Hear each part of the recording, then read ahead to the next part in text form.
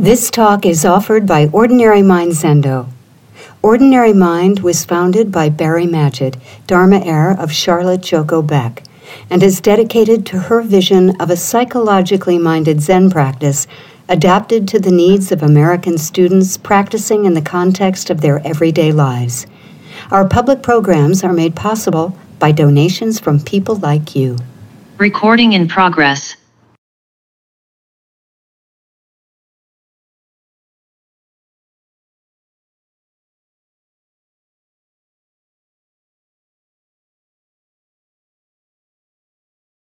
Sometime back, we discussed a book by Joan Stombach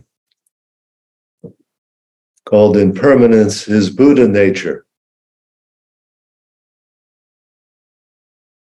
And while some of that text was heavy going, if you just remembered the title of it, the title itself was a great teaching that tended to dispel a lot of confusion that surrounds the idea of Buddha nature.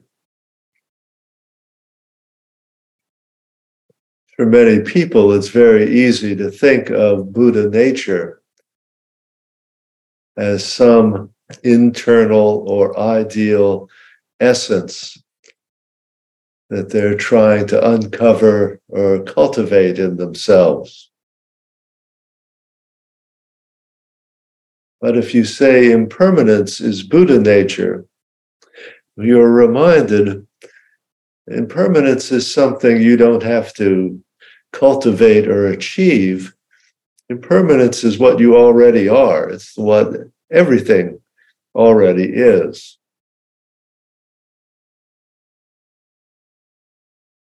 And when we talk about Buddha nature, we're talking about a realization of the way things already are.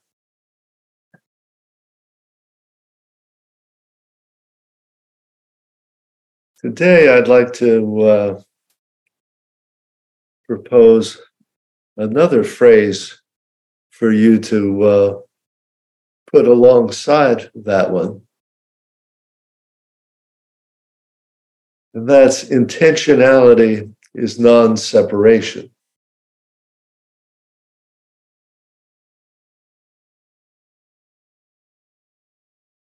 Again, non-separation is something that I think we often get befuddled about, particularly when we start to equate it with oneness, usually spelled with a capital O, and turn it into some kind of special mystical experience that we're trying to achieve.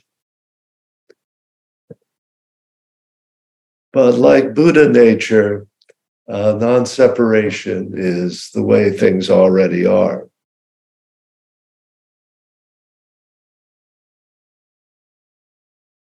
What does it mean to say intentionality is non-separation?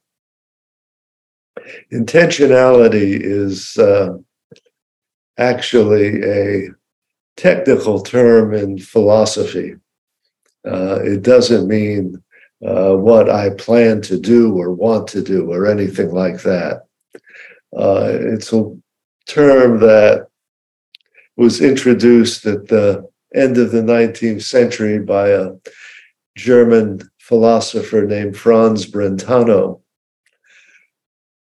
who is not much read anymore, but was very influential on the next generation of phenomenologists, beginning with Husserl and then Heidegger and all the people that flowed from those traditions. The simplest way of describing what Brentano meant by intentionality is it means aboutness. And he was part of a 19th century effort at studying psychology or the mind in a scientific way. And he was trying to offer a criteria for what is consciousness, what is the mental.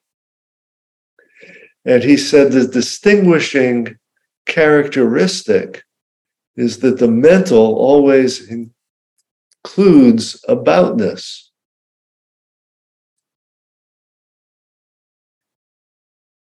Our consciousness, our perception is always about or of something. And he said only consciousness can do that. A tree can't be about a rock.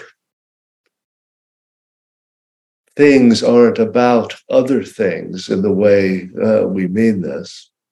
Their relations can only be kinds of causal connections. And so he was suggesting that the mental had this unique quality.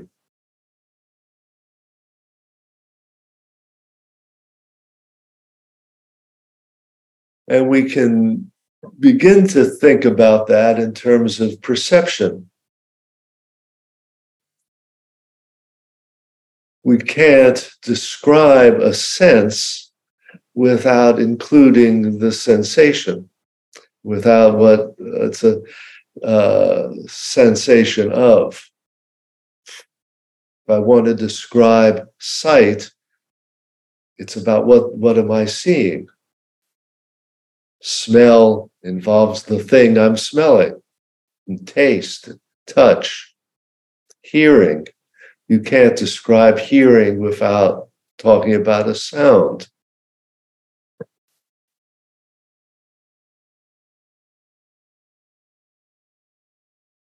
And if we want to talk about thinking, again, I'm always to say I'm thinking is to be thinking about something.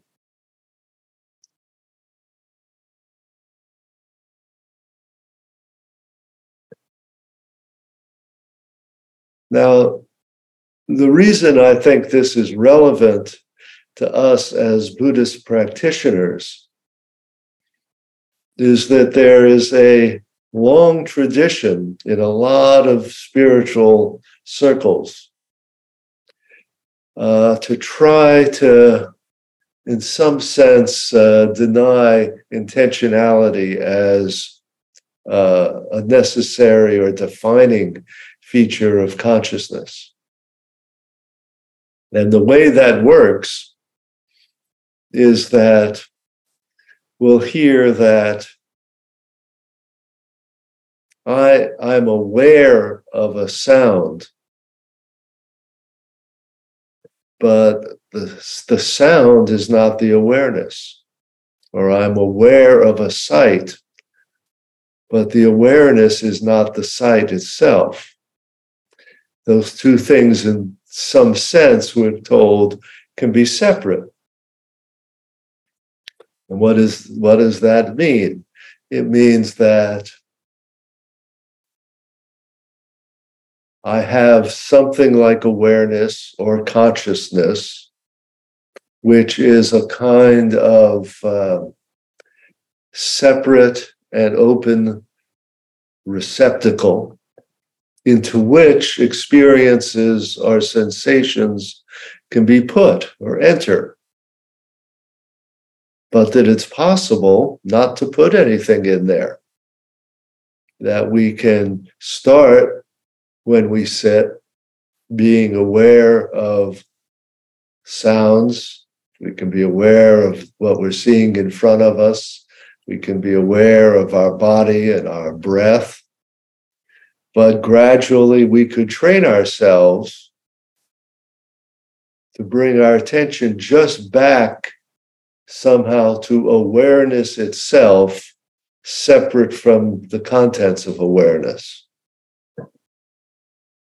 And that means essentially cultivating inner silence, right?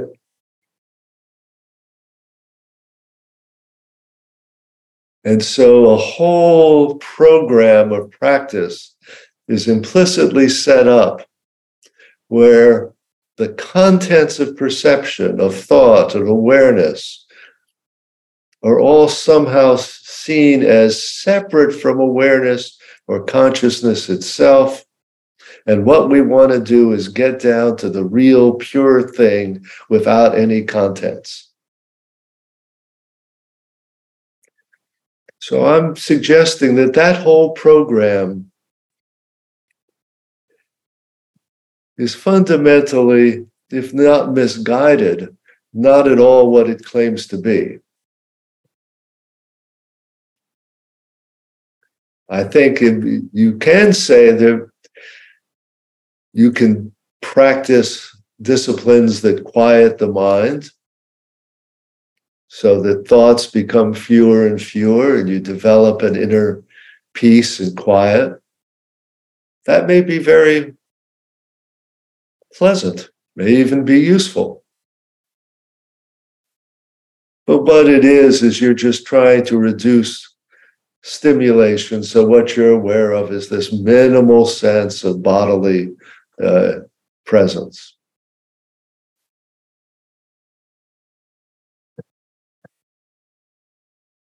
But when I say intentionality is non-separation, what I'm trying to suggest is that there's basically, from the very beginning, there's no distinct boundary between inside and outside.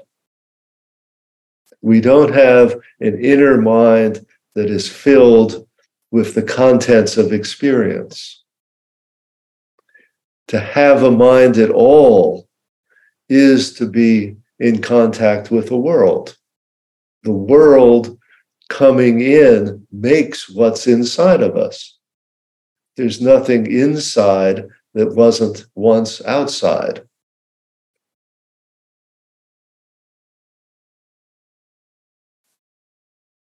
Descartes said, I think, therefore I am, as if thinking was a private inner experience. It was the one thing he could be certain of, because he couldn't tell if anything coming from the outside was real or not. But if we take a different perspective on that phrase, I think, therefore I am, we might go down the route of saying, I think, therefore I know language. I know language, therefore other people exist. I think in language, therefore there's a whole world in which people and language are interacting and relating. And because of all that, I am able to have thoughts without taking in all of that interaction and relationship and experience. There would be no thinking inside. Maybe I could be you can imagine being in some pre-verbal state of awareness like a tiny infant. But even there, we're told by infant researchers that the whole boundary between infant and mother is completely fluid. And as I like to quote the infant researcher Dan Stern, subjectivity cannot be shown to exist prior to intersubjectivity.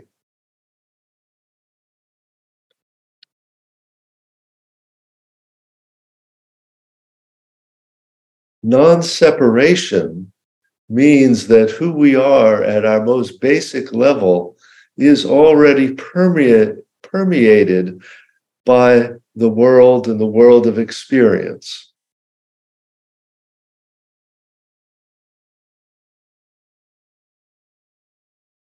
What I get concerned about is how people go down a kind of rabbit hole trying to cultivate something like pure awareness. And here we again start getting capital letters put on things. And this is a kind of awareness that's going to be stripped of or separate from what we're aware of. But Brentano's principle of intentionality states these things are intrinsically, almost by definition, inseparable. Awareness is awareness of. Consciousness is consciousness of. Right? Being is already being in the world and not separate from a world. We don't find awareness or consciousness or being separate as any kind of pure separate entity. Right? And naturally, when we think in terms of pure awareness or pure being or anything like that, then pretty soon the contents of our consciousness or the contents of our life start to look like contaminants. They are the clouds in the sky, or they are all the things that are muddying up the water, the nice, bright, clear water of awareness. And we imagine our goal is to completely clear everything out. And so this gets built into the way we practice at the most basic level when we think about what is a good sitting. People almost always do that automatically, right? That you ask them, was it a good or a bad sitting? And the good sitting was what my mind was pretty quiet, and the bad sitting was my mind was full of thoughts, right? Now, like I say, we may have perfectly good reasons for wanting our mind to quiet. But basically, our mind is never going to be free of thought and never going to be free of sensation. It's good sometimes when we say practice with just listening to the sounds of the world. We're not trying to blank anything out. We're just trying to stay aware of one thing in particular. And that kind of focus or concentration is a kind of good thing to cultivate. It's better than sitting and spending the whole morning just daydreaming about, your week's to-do list and the bills you got to pay and what you want to pick up at the store and the argument you just had with somebody. I'm not suggesting that is just as good as concentration.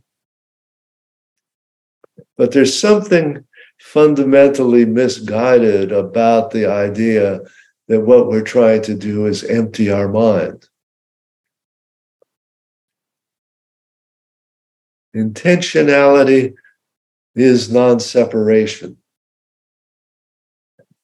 right?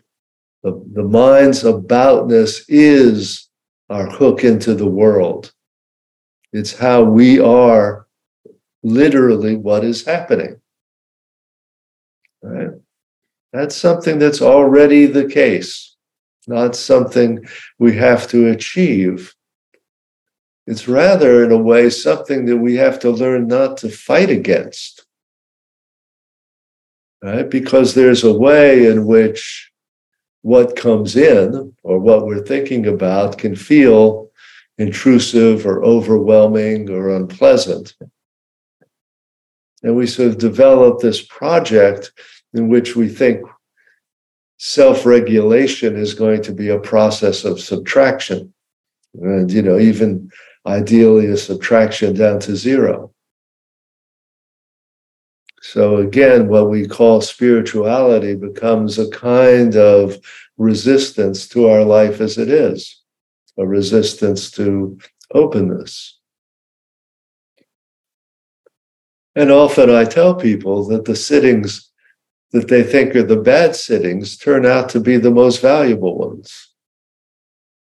Because that's where we're confronted with our mind or our emotion or our body in its most uncontrolled version. The thoughts we can't stop, the pain in our knee that won't go away, the sounds that we think are annoying. In a certain sense, what we're coming up against is the uncontrollability, unfixability, unavoidability of life, right? And what we're trying to do in some way is to learn to make our peace with mind and life as it is, which, because it's always changing, because it's always interdependent, it's not going to be under our control. Yes, there are ways in which we learn mastery and discipline and certain kinds of self-control in practice. A sesshin, in a way, is an exercise in discipline. But in another, it's also an exercise in the limits of discipline. We always end up, one way or another, bumping up against the things in ourself and others that are outside of our control. And that too is our practice.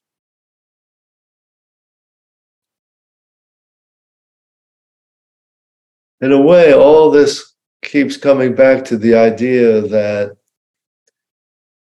practice is not just about what's happening between our ears. It's not just about cultivating inner states. It's about openness and permeability to what's happening. And that's going to include other people. It's the part of the practice that comes off the cushion into the Sangha. Right? How your practice is going is not just a matter of what's happening inside you, but how are you relating to one another? What are the judgments or reactions or disappointments or expectations that come into play in the Sangha? Who do we think of as model students? How do we treat one another? All that becomes part of our non-separation from what's happening. Right? Practice is not about cultivating this inner purity.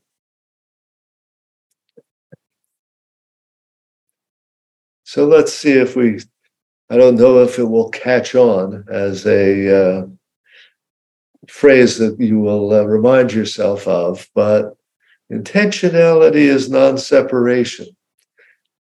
A mind awareness is already its contents. Practice is not an exercise simply in subtraction.